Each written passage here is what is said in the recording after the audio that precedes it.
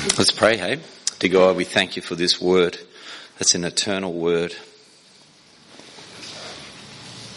We thank you that it is like a sword that's double-sided that can pierce our hard hearts. That none of us here have a heart that is too hard for this word. I thank you for the privilege of being able to stand and deliver your word. I pray that my words will be true and straight and courageous. And I pray that our ears would be open, that we might not look at your word like a mirror and then turn away, forget what we look like. We pray for anyone here who needs to hear comfort from you today, Lord, that they would hear comfort from your word. Pray for those here today that are comfortable and need to hear military words from you, that there's a battle to fight, that they have a role to play in this fight, whether on their knees or with their hands. Pray for the elders of this church particularly. We pray they would stay strong, they would be wise, they would have insight. I pray this message would be for them.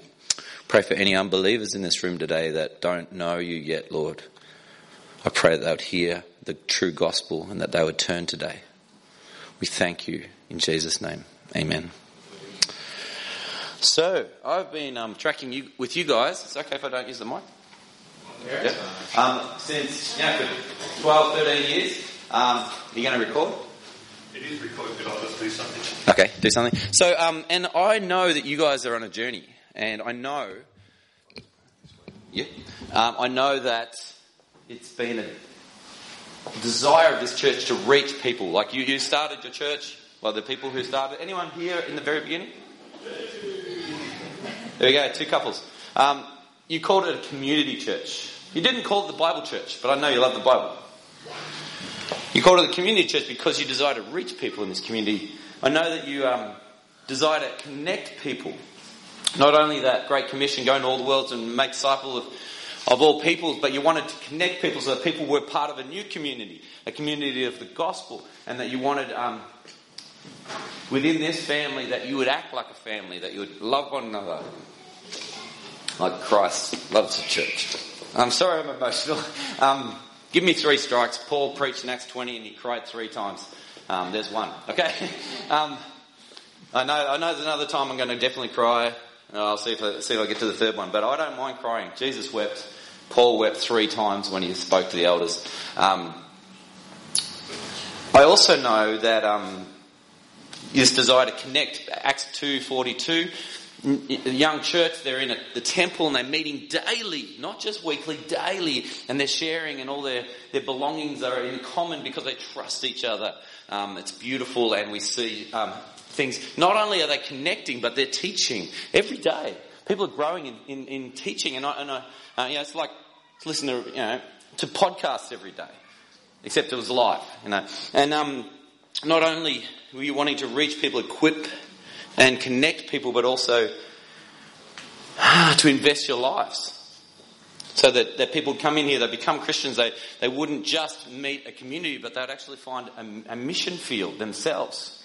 They would grow in faith, but they would actually go out. They would come in and go out like Christians should. Come in to fellowship, go out to serve. And I know that also that your church was built on worshipping God, that this is not about people. It's not about the petty issues that we develop amongst ourselves in our little puny lives that's like vapor. It's actually about God's massive story for the universe, and we get to play this tiny little role. We come onto the stage, we don't really know what's gone before, sort of do, but not really, and then we don't know what's coming after us, but we play this tiny little slither of a role, but God's immensity is eternal, and we get to be part of that, and we get to worship God for eternity. And that's a big picture. True? But you haven't always felt that. You've felt under attack. Don't be surprised. Jesus had within his own 12. He had betrayal. He had misunderstanding with Peter.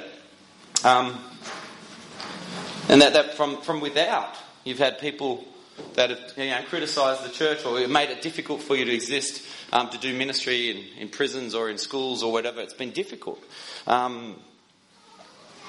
But when Paul speaks in Acts 20, where he has the 3 times he cries, What does he say about where the savage wolves come from? So, elders, physically, elders, I just don't know who you are. Just point to yourselves. Point to yourselves. Alright, what you want to acknowledge is could be where the biggest problem in this church comes from. Right here. This heart.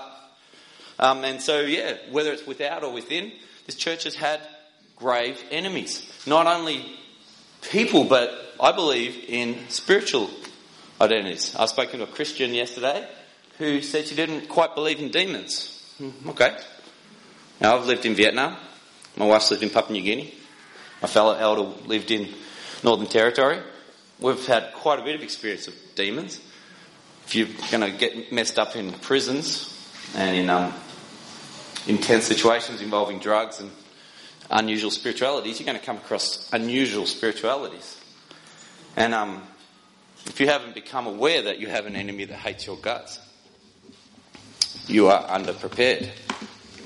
And if you do not receive that there is, wherever God is working, Satan is active against that, you'll be surprised when things go astray and askew.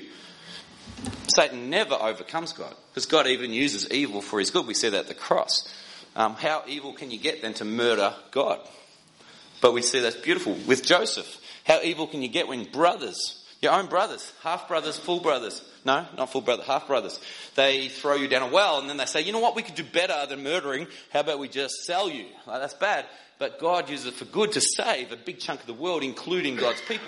Okay, that's cool. So God even uses Satan to do his will. And every time when Satan does something against this church or against you or against your family or against your kids, and then you say, hang on, that was bad. And it was. And then you go, oh, God turned it around for good in every situation. Doesn't matter how bad. Because he loves you and he is powerful. He's so powerful that he's outside of that evil, whether it's an evil person or an evil spirit, that he's able to turn that around for your good. For Maffra Community Church's good. Do you believe that? Praise God. Praise God. Come on. That's good. All right, let's get into this. We haven't started the sermon yet. That's just my intro. But I'll finish the intro by saying I've been there. I've been through hardships. I'm 45. I know what it is to take a beating, be discouraged, to have things fail. I've been to the mission field and failed. I've come back. Thank you for those people who contributed money. Had $10,000 left over and I invested that in a tool to preach the gospel, and that all went all around the world, teaching people the gospel through English. So thank you for your contribution to our mission. But it wasn't fun. I feel your pain. I planted a church 10 years ago. I'm no longer the pastor there. As of November, I'm no longer a member there. It's hard. It's really hard. And I get what it's like to be in a church and to feel friction and to feel difficulties. Let's start. Okay. Everyone ready? Everyone warmed up? Good. Litter. Does it annoy you when you see litter? Okay, it annoys me. Last week, I was at my park. I call it my park, more about that in a second. In Warragul, it's called Civic Park. Has anyone been to Civic Park in Warragul? Yeah. Yeah, it's good. Okay, go to Civic Park in Warragul. It's a good run through to Melbourne, stop in Warragul, grab a coffee with me if you like. Go to Civic Park, grab sushi, just beautiful. Sit there, watch the ducks, beautiful. I was in my park and it was, 6 o'clock in the morning, my dogs are running around, I've got this beautiful little puppy. It's ideal. It's like heaven. It really is. It's like heaven. The sun is coming through the mist. And then on the ground is KFC wrappers and a bit of potato with gravy and it's just garbage. Just, who did that? And why does that annoy me so much? Okay, let's think through. I won't ask you because you give me all complex answers, so I'll just tell you. I'm picturing a guy in a ute. Might be wrong. Probably a blue ute. And the blue ute's sitting there in the park and he's thinking, this is a good park. I get to have this nice place. And then he goes, you know what? I've finished with this KFC and these bones and chicken. Finished with this potato and gravy. I'm not going to throw it on the floor in my ute. Why not? Sorry? He's a tidy person. Tidy. He's a tidy person. Did you think that? He's a tidy person. I'm saying he probably because it's a he. He's a tidy person. He doesn't want to throw it on the ground. So where does he throw it? Out the window. All right. What does that then say about his perception of his domain of responsibility? It's this big. All right. Now we laugh, and we should, because that is ridiculous. This is a man created in the image of God for great things. And he has seen that his perception of what is important and what is his is this big. What if, so I come along and I clean it up. And I'm not Scotting here, I'm just saying that's what I do. Because why? It's my park. And I clean it up. Greg the gardener comes along. He says, thanks for cleaning it up. I said, no worries. Now, of course I'm going to clean it up. It's my park. Right? My mum speaks to me during the week. She said, hi Pete. We don't talk very often, trying to do a little bit more. If you're older, quick little pro tip, tell your sons how often you want to talk. They might actually like to do that, but maybe don't get how often you want to talk. My mum's like talking on the phone, and she's kind of funny. She's a cool person. You think I'm quirky and emotional? You got to meet my mother. She's like next level. She's a Gideon. Well, she's not a Gideon. She's auxiliary. Is anyone Gideons here? They hand out Bibles? Okay. And my parents hand out a lot of Bibles. Anyway, she goes, Pete, I was down at Telstra Corner in Warragul, next to the post office, and I overheard a drug deal. I went, right? What'd you do then? Well, I felt quite safe because my husband, who's 80, my husband was just inside Telstra, so I interrupted them. What? Well, hang on. Well, you heard a drug deal and you interrupted them.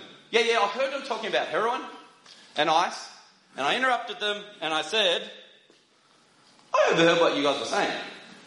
I'd really encourage you guys not to do that. And they're going. Then she pulled out her Bible and said, please will you read this Bible verse, which is John 3:16. For those, what is it? For God so loved the world. Whoever, even if you're a drug dealer, you see, in Rope Factory, we had amazing stuff where drug dealers became Christians. She was a drug dealer, but she was a nice drug dealer. There's a whole league of drug dealers. She's the nice one because she only sells to those who want it and who aren't children. She's a nice one, okay? These guys aren't nice. These are nasty drug dealers. And whoever believes will not perish, because they should, but have eternal life. Okay. And he goes, yeah, I pray every night. And she goes, really? yeah. But God wants me to be happy. God doesn't mind. He loves us no matter what we do. And she goes, well, he's also got standards. It's like that. Anyway, they're talking theology, and then he said, look, I've been burnt. And she thought he meant burnt from the church. There you go. All right. Guy in a ute, this big. All right? Domain. PCAV, park. This is my beautiful park. No one's messing with it. My mum, what does she see as her domain? The whole town. This is her town. You're not going to mess with my town. You're not going to do drug deals on my street. If I hear about it, I'm going to get involved. That's unusual. All right? Any chaplains in the room? I remember meeting a chaplain at the Access meeting who said that a lot of Australia's violence and problems would be solved if people would just take responsibility when they see something wrong. He's a black belt in karate and also a sword fighter and a jiu-jitsu. And so for him to get involved is a little bit easier. But my mum gets involved because she's like spiritual black belt. Yeah? Okay, doesn't matter if you're an old lady with white hair. You can do things that young men probably couldn't do, because I probably couldn't get away with doing what she just did. Okay. Ute, park, town, coronavirus. Okay. So if you're going to see this town as responsible, let me tell you about a friend of mine. He got to the shopping centre before they sold out of toilet paper. And he was going, yeah! And he had 2 packs of toilet paper.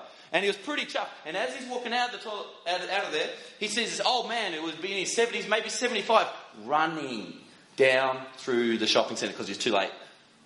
He's running. Tripped over. Have you ever seen a 75-year-old man run for any product in your whole life? No. The sales on Boxing Day? No. 75-year-old guys do not run for products. Except toilet paper. Now, if that guy was particularly nice, he might have shared, but he didn't. He took it home, didn't even feel guilty, and then he went and he got out of his car, and his neighbour was there. Now, this friend of mine's had a conflict with his neighbour, and so, and then the Holy Spirit said to my friend, give her half of your toilet paper. And he's gone, really? Does it. Goes and gives half of his toilet paper to his neighbour. That's cool. Same day, Aboriginal lady at the end of the street comes down. We're out of toilet paper, we haven't got any Panadol. No worries, here's some toilet paper, here's some Panadol. Taking responsibility for your street, for your town. But what about Bill Gates and Mark Zuckerberg? You know what they're trying to do? Solve the whole coronavirus. They're trying to cure it. These guys are tech guys. And I would say they're sincere, because if you study Bill Gates, he's sincere about solving world problems. Because what?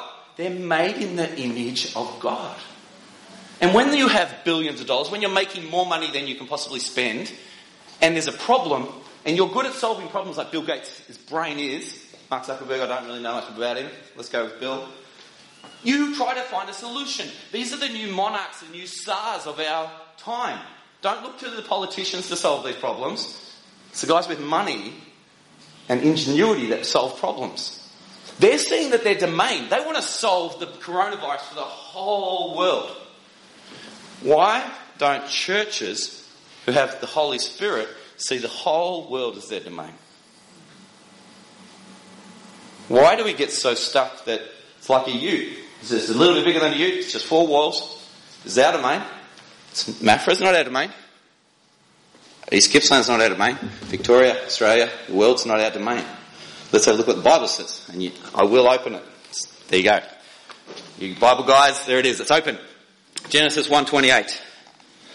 And Genesis 1, right at the start. Genesis means beginning. It's at the start.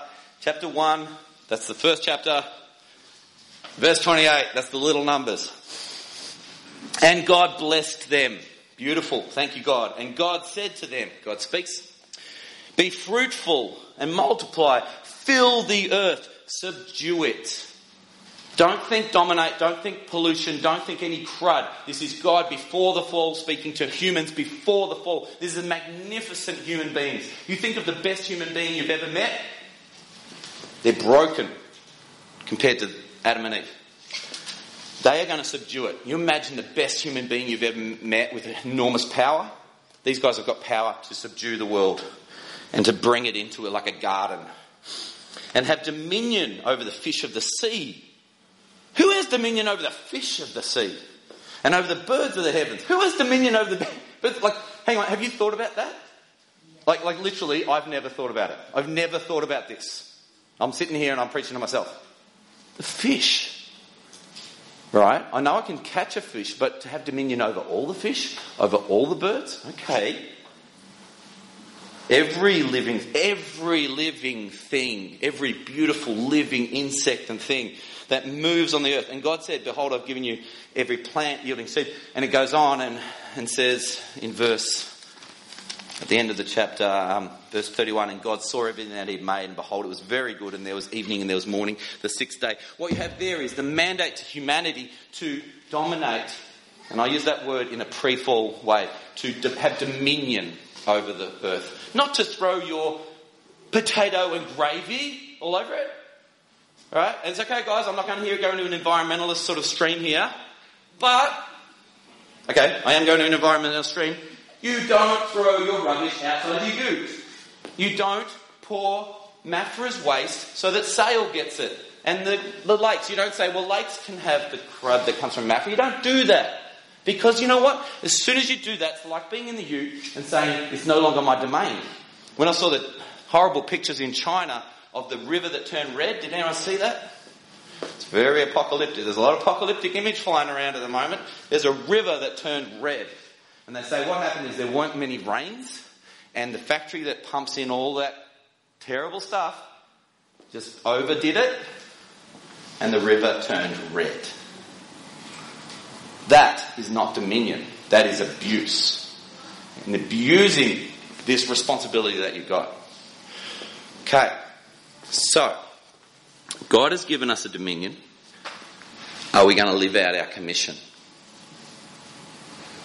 With the coronavirus, this gives you an opportunity to think bigger.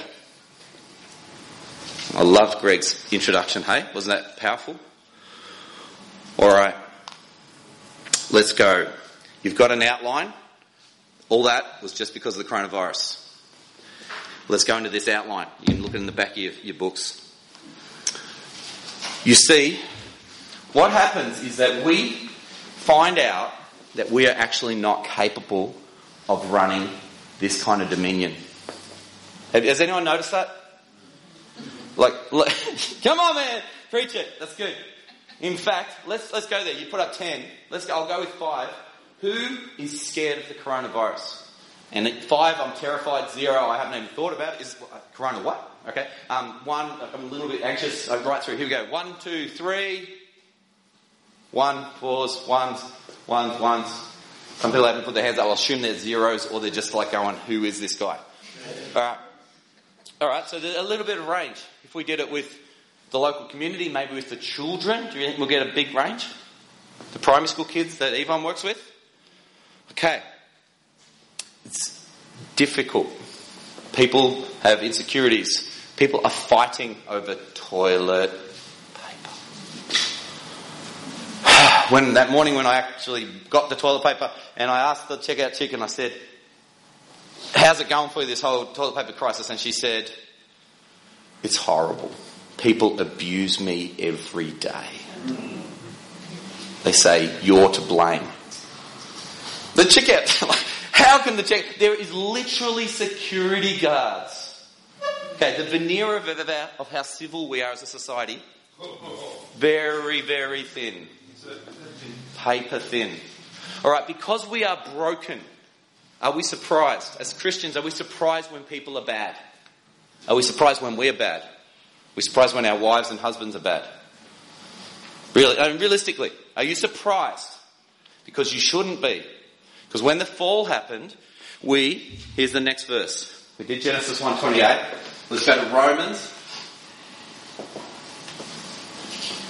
3. And we'll go to 10 and 11.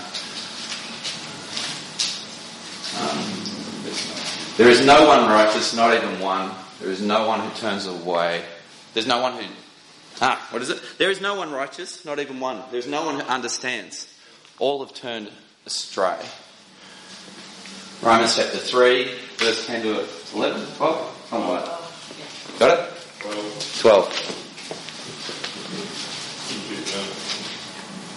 Okay. Do you believe that? There is no one righteous, right before God. There's no one who understands God.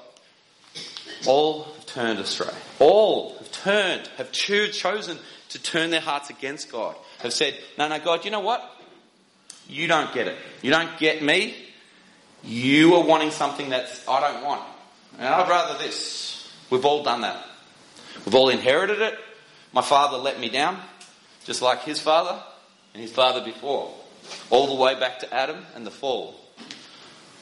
My mother listened and ate when the serpent said, it's your fate.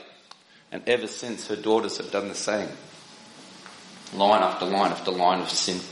If you look at your dad, how he's messed with you or how he just wasn't perfect, every one of us, look at his dad. There's a reason. Look at his dad. We'll go back. Through the Kavanaugh line, you'll find alcoholism and pride and silliness all the way through.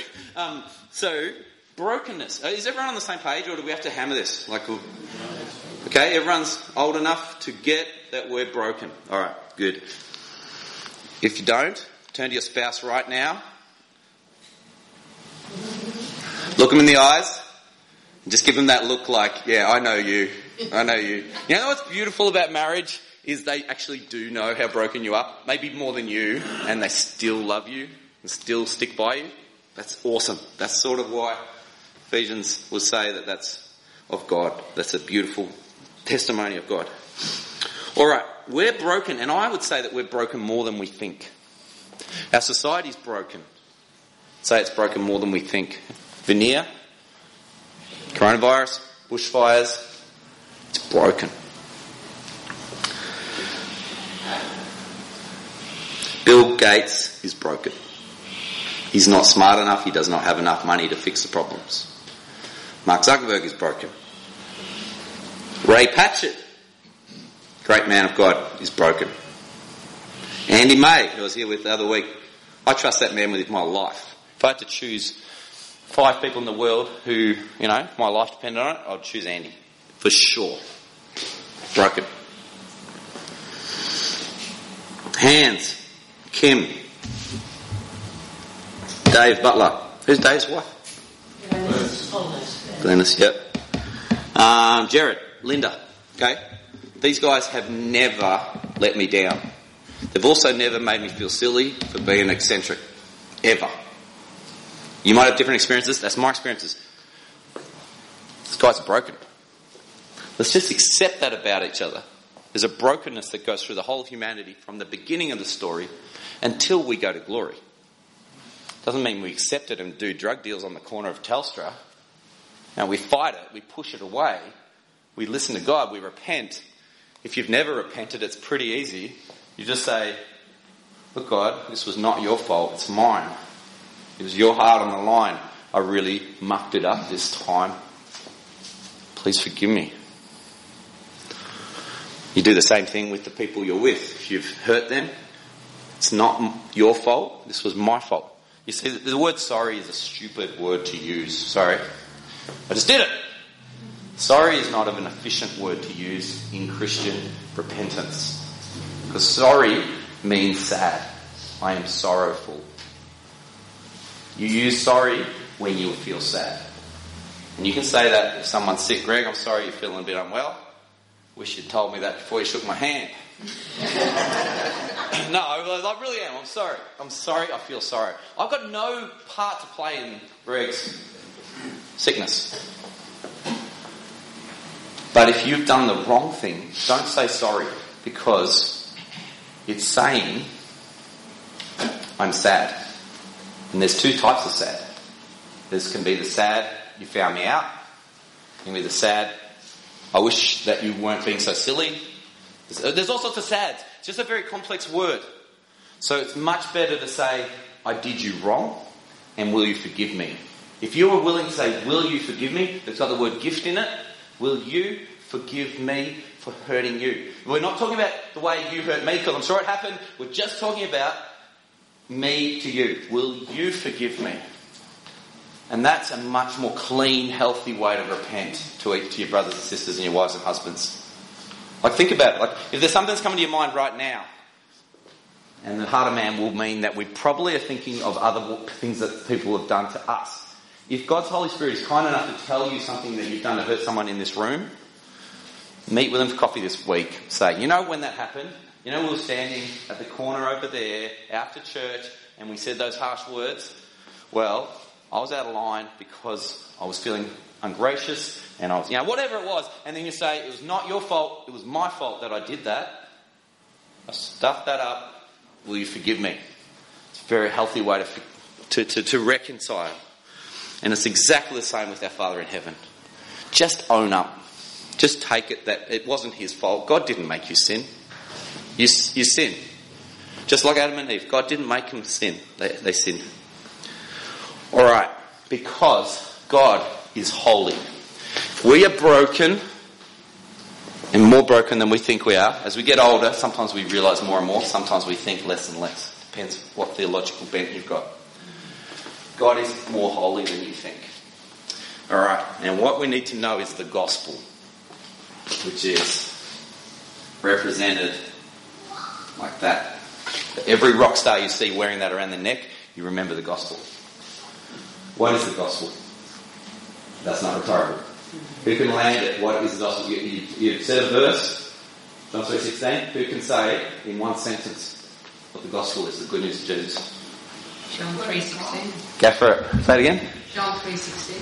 For God so loved the world that he gave his only begotten Son, that whosoever believes on him should not perish but have eternal life. Is that okay? Yep. That's why it's so famous. That's why people actually even put it under their eyes when they're playing NFL and put it in the signs. Because it's so succinct. Yep, I'm happy with that. Is everyone, elders? We're okay with that. Okay, the gospel, the good news, that's a good news. It's not based on your righteousness, it's based on his. All right, we're going to get more into that. But this is what we're going to talk about, because I look around the room and I see a lot of people that have been in church for a while. And what can happen is that you're walking along and then you realise that you're broken. And you realise that you need the gospel. So you call out for Jesus. If you've read the Pilgrim's Progress, awesome. You guys repent. Yeah, if you haven't read it, get on an audio book this week. Listen, it is epic. Alright, your burden falls off at the cross. And you're like, praise God, I've been saved. Anyone had that experience as an adult? Cool, how good was it? How good was it? Unbelievable. How good was it, man? It was good. Because I was brought up as a Christian, but I wasn't a Christian. And then I knew God's love at that point, so it was really good. Yeah. And I knew how big God was. Yes. Yeah, I knew how big, because I was on the other side of the world. I was in Belgium, so I knew he was big. Yep. I got straight away in that room, like I met him. Yep. That's just what God. Ask these 3 people who just put their hands up, ask them for their full testimony as an adult. Awesome. Miracle. How many adults in Australia become Christians? Very, very few. Miracle. Okay, this is what happened. How long ago was that? 34 years. Okay, if you have this theological view, which most of us do growing up,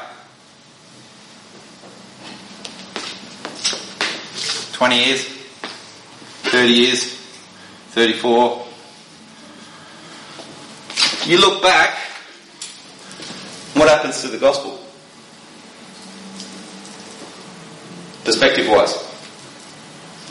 It gets smaller. It's not smaller. Like when you stop and think about it, it's awesome.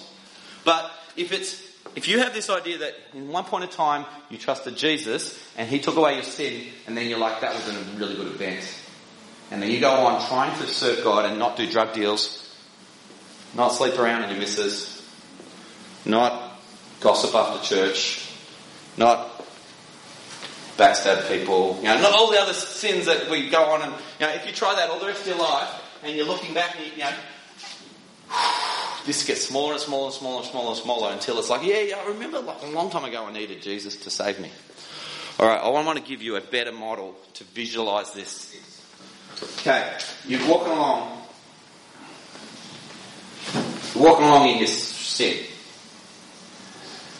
And you're broken. And you start to realise you're broken. And then something happens where you see God. So, what's your name? Wayne saw God's bigness. And he sees God's holiness as well. So, if we were to look at Isaiah 6, but don't go there. Does anyone know that? Isaiah 6? I saw the Lord, I was seated, lifted up. His train, just the train of his garments filled the whole temple. And what do the seraphim and the cherubim are calling out with their wings covering their eyes because it's just too full on? What are they crying out? Alright.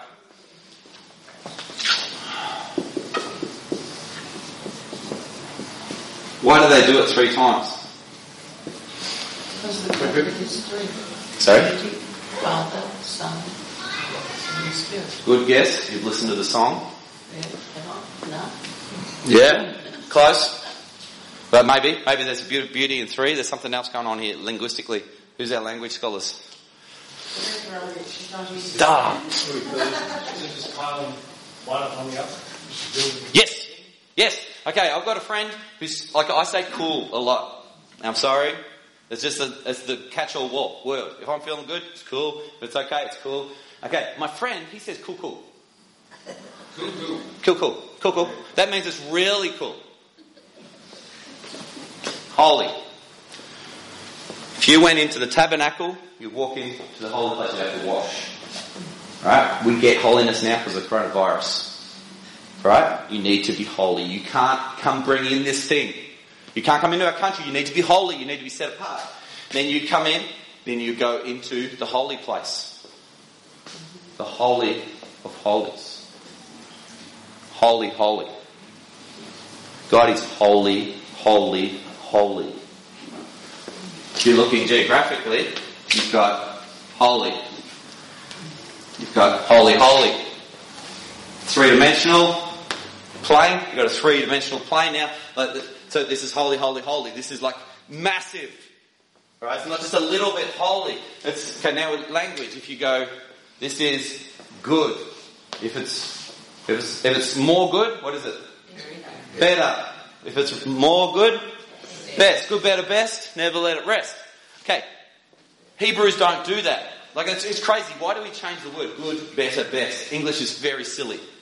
They just multiply it out. Holy times 2. Holy times 2 squared. Well, really it's squared. Cubed. Holy cubed. Is that okay? This is massive holiness. Like, no, that's not even a good word. This is like holiness that we can't contain. So, when you say that God is holy, we are admitting that God is far beyond us. Not only in strength, but in His beauty and purity. Okay, so at the same time that you realise that God is big, like Wayne did, you realise that you are broken and bad. And they're a different word and they're both true. Sin breaks us when it's done to us and when we do it, but we also do sin. We sin. Broken. I use the word broken because it's less religiously bound. Sin's a better word. But there's a whole heap in the Bible. Transgression, to transgress, to fall short. All these words. It's busted. It's stuffed up. Okay. What is the only thing that can get us from here to here? Jesus. Amen. Yes. More explicitly. Jesus. Yes. I totally take Jesus. Okay. What is the gospel? Jesus is Lord. Jesus is risen. Jesus is Lord. You can say the gospel in 3 words. Jesus. 1 word. Jesus is Lord. When Paul says, I did what? I preached 3 letters. I preached. No. That's 2. That's 2 words. 3 letters. I preached. 2 words. I'm looking for 3 letters. I preached. Paul, come on. This is Paul. Come on, guys. You've been in the church for a long time. What did Paul preach? He preached. Who said it? Him. He preached Him. He preached Him. So Jesus, I totally take it. Christ crucified, 2 words. Totally take it. Alright? Christ crucified, I preached Him. I preached John 3:16. For God so loved the world, He gave it. Yep. What else? Okay? That is the gospel. And that is represented by the cross. The crossing of God's holiness and man's brokenness. And He meets us in the middle. He bridges the gap. And we get to be with God. Good news? That's why it's called the gospel. Alright. Now that's what happened here as well. In that model. This model goes like this. Now Wayne has been a Christian for a month. And he realises it's not just about stopping smoking, which isn't actually a sin anyway. It's a dumb thing. It's not a sin. It's not just about stopping lusting over someone or sleeping with them. Sorry, I'm not putting you down, Wayne. Sorry, I should use someone else. It's not about just stopping doing bad stuff. It's also about this heart stuff. And your heart is desperately wicked. Because then you start getting proud that you're a Christian and your family's not a Christian, and you start putting pressure on them to become a Christian, and they're like, I don't want to be a Christian. And you're like, well, I am. I'm more holy than you. I'm holy, holy. I might not be holy, holy, holy, but I am holy, holy. Mow your lawn. Mow the lawn. No, I am reading my Bible. You're like, ah! And your family's like, is this legit or what? And then you realise, hang on, that's crazy. Why am I just so messed up? Why am I proud?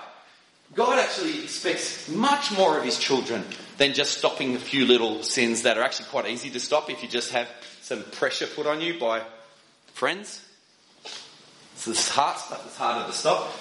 You're more broken than you think. So what do we need from God 1 month, 1 year, 10 years down the track? Need more of God. Yes? Which is the? Holy Spirit. Grace. I'm going to put that in here. Holy Spirit's in there. We need the gospel. Alright. So, here we have that. What happens after that? You start getting to the age where you've got grey hair and you realise that you are way more desperately wicked than you ever thought. You do things that you never thought you ever would. You say things to your wife or your husband in a fit of anger that you never believed you would ever say to that precious person. And you do it, and then you excuse it. And you say, well, it was brought on. It was her fault. It was his fault. And then you start going, hang on. And when a visiting preacher comes and says this stuff, you go, well, hang on, yeah. What if we just say it was bad? We know it's bad. It was worse than we think it is. And you know what? God is more holy than you think he is. He's holy, holy, holy. He's beautiful. His love is unsurpassed. His grace is just abounding. It's amazing. What do we need when we've been following Jesus for 60 years and we realise that we still have got sin in our lives? What do we need? The cross of Christ. The gospel. Okay. Now what happens? Instead of us, as we go along our journey, looking back and the cross gets smaller and smaller, what happens in our experience if we experience God like this? Bigger and bigger and bigger. So if you're sitting there today, stop pretending you're not bad. Stop pretending you're not broken. Instead, when you take communion, you thank God that he died. He sent his son to die for you. And it's going to be okay. You can just, at that moment, say, Jesus, I'm sorry. Every single time. And you say, no, surely not. Every single time. Every single time you sin. Because this is the thing. Let's just use, this is going to be a little bit confusing, but just let you use this. Just imagine God creates the world back here. All leads up to Jesus being crucified. Centre of history.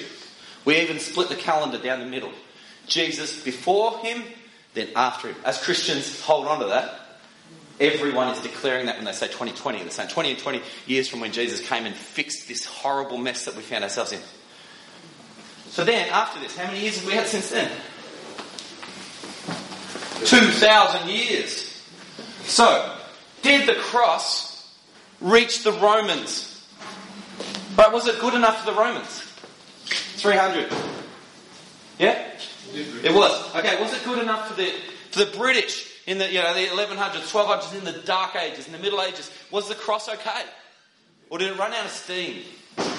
It's good. Okay, was it good in the 1800s? Yeah, when Australia's being settled, when East Gippsland's being settled. Thank you. Was that from? I thought I must have been like my wife always says I sniffle when I get emotional, which is all the time. Okay. Is it good for the 2000s? 2020s? 2021? Yes! Alright, we know this, right? Okay, now think about yourself personally. When did you hear about the gospel of Jesus? Just call out the year, go. I heard about it, I trusted Jesus when I was 6, so 1981 in Churchill. Lying in my bed, pick up the Gideon's Bible, read Romans 6:23. For the wages of sin is, for all the sin falls short of the glory of God. Romans 6:23. The wages of sin is death, but the gift of God is eternal life. I hear about it. Okay, call out the year you heard about the gospel. 1960. 60, 86. That wasn't many. Come on, 1, 2, 3. 94, 72. All right. Okay. All those dates. You hear about the gospel. Was the cross effective at that date? Yes. Okay. Why, when you hear it in 72 and you hear it in 94, yeah? Why do you think that sorry, I shouldn't point the finger. Why do people think that if they hear it in the 72, by the time it gets to 94, that they can't bring their sin to the cross? Because Christians are like that. Really? Yeah. Older brother Christians. Right. I might be preaching to the wrong crowd. You guys are not like, yeah, every communion. You become a Christian as an adult, which is sometimes different. What I'm trying to say, and I'm really glad you kicked back, because come on, this is it, right? Even if this just clarifies it. If it's 1972 and you receive the gospel, then 10 years later, something terrible happens. Maybe you get divorced. Something horrible. Maybe, your child dies and you go, like my friend, you're down the beach, unconscious because you've been on drugs for 3 weeks. That's what happened to him in Saudi Arabia as a high-powered diplomat. He's a Christian. He's a great Christian. Right, something weird happens like that. Is the cross still enough? Yes. Okay, and so this thing that you look back, because it was always in the past anyway. It didn't matter if it was 1972, 2000, 2020. It was always in the past. Happened how many times? Once for which people? All people. Once for all. Cool. All right. Now we're going to wrap this up with 2 Corinthians 5:21. And please turn to that one. Sorry, we're going late. Eutychus fell out of a window in the middle of the night. Paul went down, rose him from the dead, brought him back up, preached till dawn. Okay, I'm not doing anything till dawn. No, actually I've got to preach in Warragul at 7. Okay, we're going to finish before 5:30 so I can drive back to Warragul. So it's going to be okay. Alright, 2 Corinthians 5:21. God. This is a story about God. It's not about you. It's not about you, and that is refreshing. Because everything in the world, the Western world particularly, is about you. This is not about you, this is about God. God made him. There's that 3 letters again. God made him. Who's the him? Jesus Christ. He made him who knew no sin. Just think about that for a minute. We've thought about our fathers and our mothers. We've thought about our own hearts. Thought about our spouses. We know the sin in this world. That's just within Christians. Don't ever tell me that Christians don't know how to sin. You hang out with Christians for long enough and you realise sometimes they're the most messed up because God's been so gracious, he's called them out. And you meet someone like Bill Gates who's quite a decent person. Won't be any good for him when he goes to the cross. When he goes to heaven because he hasn't gone to the cross. Yeah? It doesn't matter how decent a person you are. Alright? It matters whether you trust Jesus. So, for God made him who had no sin. What did he make him? Sin for us. So this broken, horrible mess that we've got ourselves into as a town, as a nation, as a world, Jesus, the pure one, who has never let anyone down, the good man, he says, all the way since Adam and Eve, when they took that fruit and said, God, you don't know what you're doing. We do. Satan does. We're going to side with Satan. All the way down to Cain and Abel, 1 generation, murder. All the way down 7 generations where you've got the guy massacring. All the way down to your grandparents, your father, you. All that sin. Just picture it. Picture it like a pebble dropping off a mountain. Pebbling down, just starting a rock slide. And as it gets further, there's boulders, there's the Holocaust, there's disgusting things that happen in this world. It just grieves us. And it's just pouring all down the hill, this mountain slide of sin. And then, at one point in time, God sends his beautiful, precious son who says, I got that. Like a true man, he takes it on himself. For 6 hours. And say, well, how's that possible? I don't know. Do it by faith. In 6 hours, all of that sin went on him. It actually goes deeper. It says that he became sin. All that just lands on top of him. He absorbs it and takes it. He becomes sin. And then he says, it's done. There is no more to be paid. God made him who had no sin to be sin for us, so that in 3 letters, in him. This doesn't happen in you, it happens in him. That in him we might be what? Righteousness of God. This is the double substitution. Are people familiar with the double substitution? You need to write a song about double substitution. Kick that in so you get this in your heads.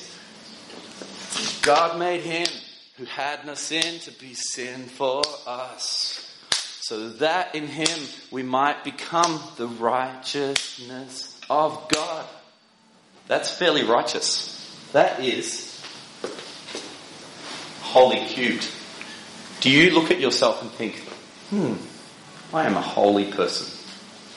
Do you? When you look at your past? Okay?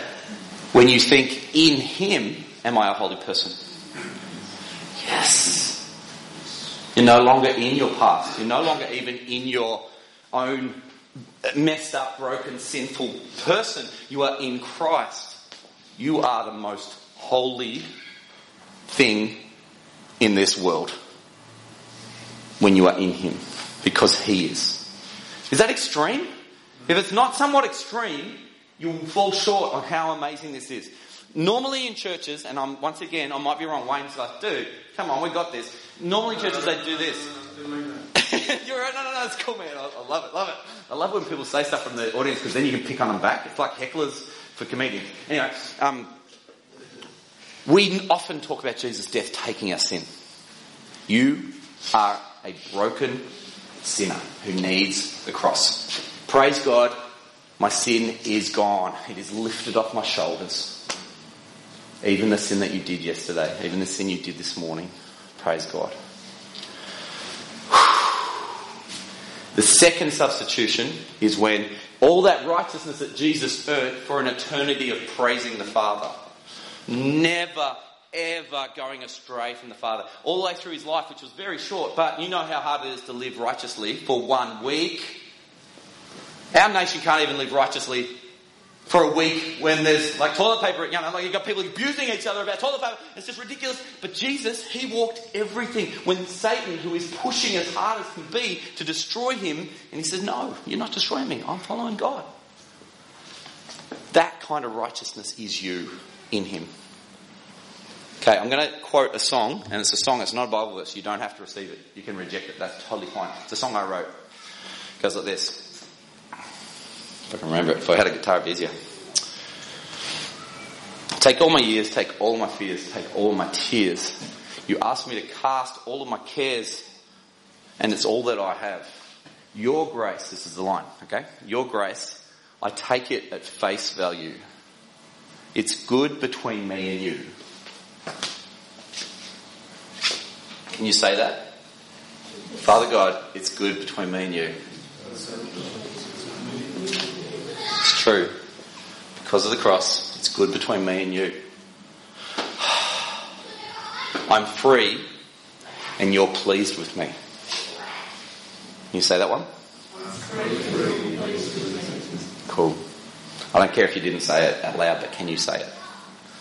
Can you say that you are free and that God, holy, holy, holy God, who sees right to your heart, is pleased with you because of the cross?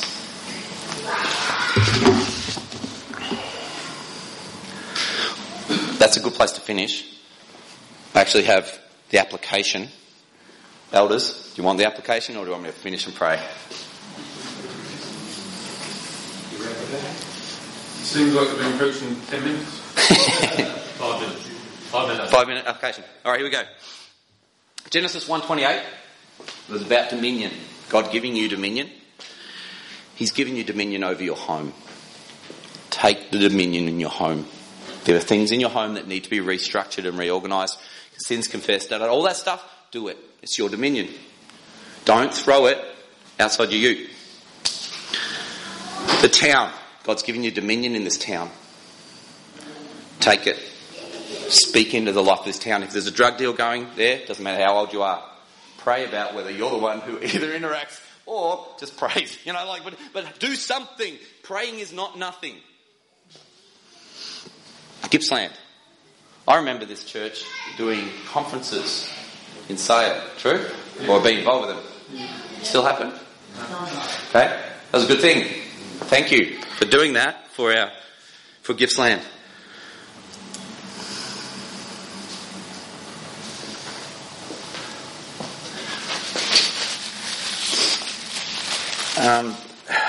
Dan and Simone, they come from here? Yep. Sure. Those who don't know, Dan died, or he went to sleep. Yeah. Church planners? Epic family? Broken, yes. Epic. Dan came and preached when I was a chaplain in Traralgon.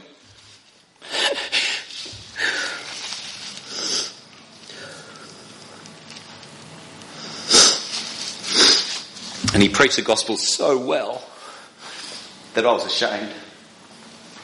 Because I was working in school and I needed the money. And I was a pastor. Dan comes and he just goes for it. He's like winsome, funny, beautiful, revealing Jesus.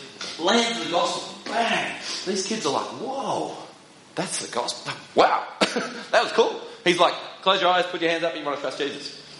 I never would have done that. Partly it's a different role, partly it's just I was ashamed of the gospel. Thank you, God, for Dan. You guys sent that guy out. He was a short ministry. But a powerful ministry. It's good. Chaplaincy. You got Jared, you got Yvonne. They're kicking goals. That's a hard thing to do. I've done it. I've been both secondary school and primary school chaplain. Killer. If you don't have compassion on those guys, they're doing something that's ridiculously hard. In this climate, I rocked up at Nearham South Primary and they said, we don't want to call you a chaplain. I was praying with a lady and she got down on her knees in public and I got rebuked. I didn't get on my knees. She did. She was falling down before God. Okay. I prayed with the wife of the school council president, and he forced the principal to make me stop praying with adults. It's a really hard thing. Pray for those guys. But it is amazing what your church is doing. Fulham Prison. I was just sitting here. I've been here twice the last month. You guys love Fulham Prison. My brother's been doing prison ministry for 15 years in Geraldton, WA, mainly Aboriginal dudes. He'll be there tonight. He'll be preaching the gospel, going hard. You guys are doing a good thing. You're taking dominion over this place. You're saying that's in our town. You know, that mashed potato and gravy? I'm picking that up. For whatever reason, the government's put all these guys that have done all this crazy stuff and they put them just in our little town. We're going to take care of that. We're going to take care of any Jewish guy that has a vision about Jesus. He's ours. We're dominion. OAC, Jared and Linda. Victoria, Australia, the Globe. David has a heart for Nigeria. He's been there. The lady whose sister was in Ethiopia. Sorry? Yep. You guys, you get how small this world is. You get it, right? It's a small world. You can do ministry in Nigeria. You can do ministry in Ethiopia. Through Mem and I, we did ministry in Vietnam. Okay. Your application for this part is to have a bigger vision. Repent of having that small little vision. You know, maybe you didn't start out this way, but now you've gone into this sort of, I'm just going to take care of my little my little garden, my roses. No! Take care of Nigeria. Give half of your money to David and say, go and spend it on Nigeria. You know, whatever you can do. If you've got money, give it. If you've got time, pray. You know, lots of people haven't got time to pray. You pray. Repent that we run this Ute and KFC vision. Just take care of my little church. I want to take care of Mafra. Repent of that. The drug dealer vision, where you take care of your town, but you don't look outside of Mafra. The coronavirus level, like we're talking Bill Gates, Mark Zuckerberg level. You're going to look at the whole thing and say, God, how is our church going to impact this whole globe that you designed in Genesis 1:28, that you sent your son to die for the whole world, every culture. God's bringing the cultures to this place at Fulham, and just if you look out, there'll be different cultures around. You look for it. All right, Romans 3:11-12. Okay, your application here is: don't be like the older brother in the Prodigal Son.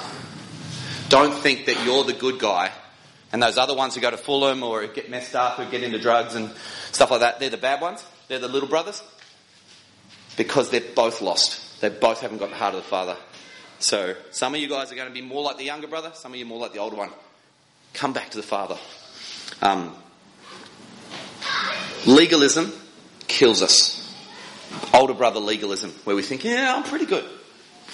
Because it means that your view of the cross gets smaller rather than bigger. Application. I was driving here today and I come up with this application, I had to obey it. Stop your car every time you get conviction that you have sinned. If you're driving, stop your car. Pull over. We do it with a phone. Phone rings. Or we should. Pull over. Yeah, hello. Okay. God the Holy Spirit speaking to you and saying, hey, that wasn't real cool. Okay. Pull over. Deal with it.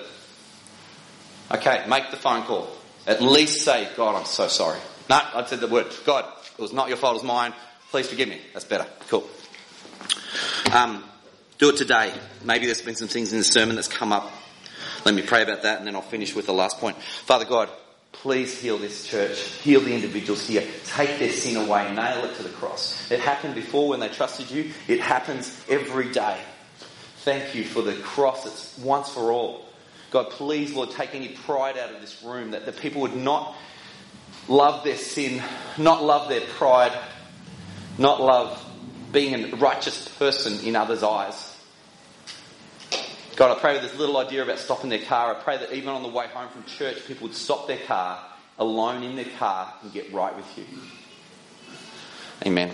Last point. Live your inheritance. Live the double substitution. I think Australians are particularly bad at receiving good things from others. Yesterday I was playing my guitar at the cafe. It's just what I do, wind down. And a friend came up. Oh, poor dear. She was 17 when I taught her to sing and play guitar. She wrote songs, she followed Jesus, she'd sing at the youth band. She married a real jerk. Terrible divorce, terrible. Left with 2 kids. Horrible, just messed her up. Nearly walked away from the faith because Christians judged her that she was wrong for divorcing an abusive person. Not true. She did the right thing. She's not a woman that just wants to mess around. She wants to be safe with her kids. Anyway, we catch up yesterday. And I just say to her, I won't say her name, Lucy, you sing better than when you were 17. And she says, no, it's not true. I haven't sung for ages. I can't sing anymore. So no, seriously, you can sing because singing's a big chunk is passion. And that comes from life experience. You've been through the ringer. And you sing with more heart than you did when you're 17. And she wouldn't say thank you. Why is that? Later in the day, she Facebooks it and says to me and my wife, you guys are wonderful. And I go, no, I'm not really wonderful. I go, hang on, let's do the same thing. Alright, so I'm going to tell you guys, you're holy. Alright? You're beautiful. You're made in God's image. Your sin is not going to destroy you. Your sin is not going to hold you back. The things that you've done wrong can be overcome. Things that have died can be risen again. You're okay. Things are good between you and God because of the cross. Just receive it and go, that's cool. Come on, let's pray. Father God, in the name of Jesus Christ, we commit this church family to you. God, may the words that you have written, I've bounced around the Bible, Lord, but you have had a message for the people in this church. God, may these verses that are written on the board here be written in their hearts. May this image of the cross getting bigger and bigger in their own hearts and in Maffra Community Church be remembered, be applied. May people be quick to confess sin and quick to receive that they are righteous and beautiful before you, Lord.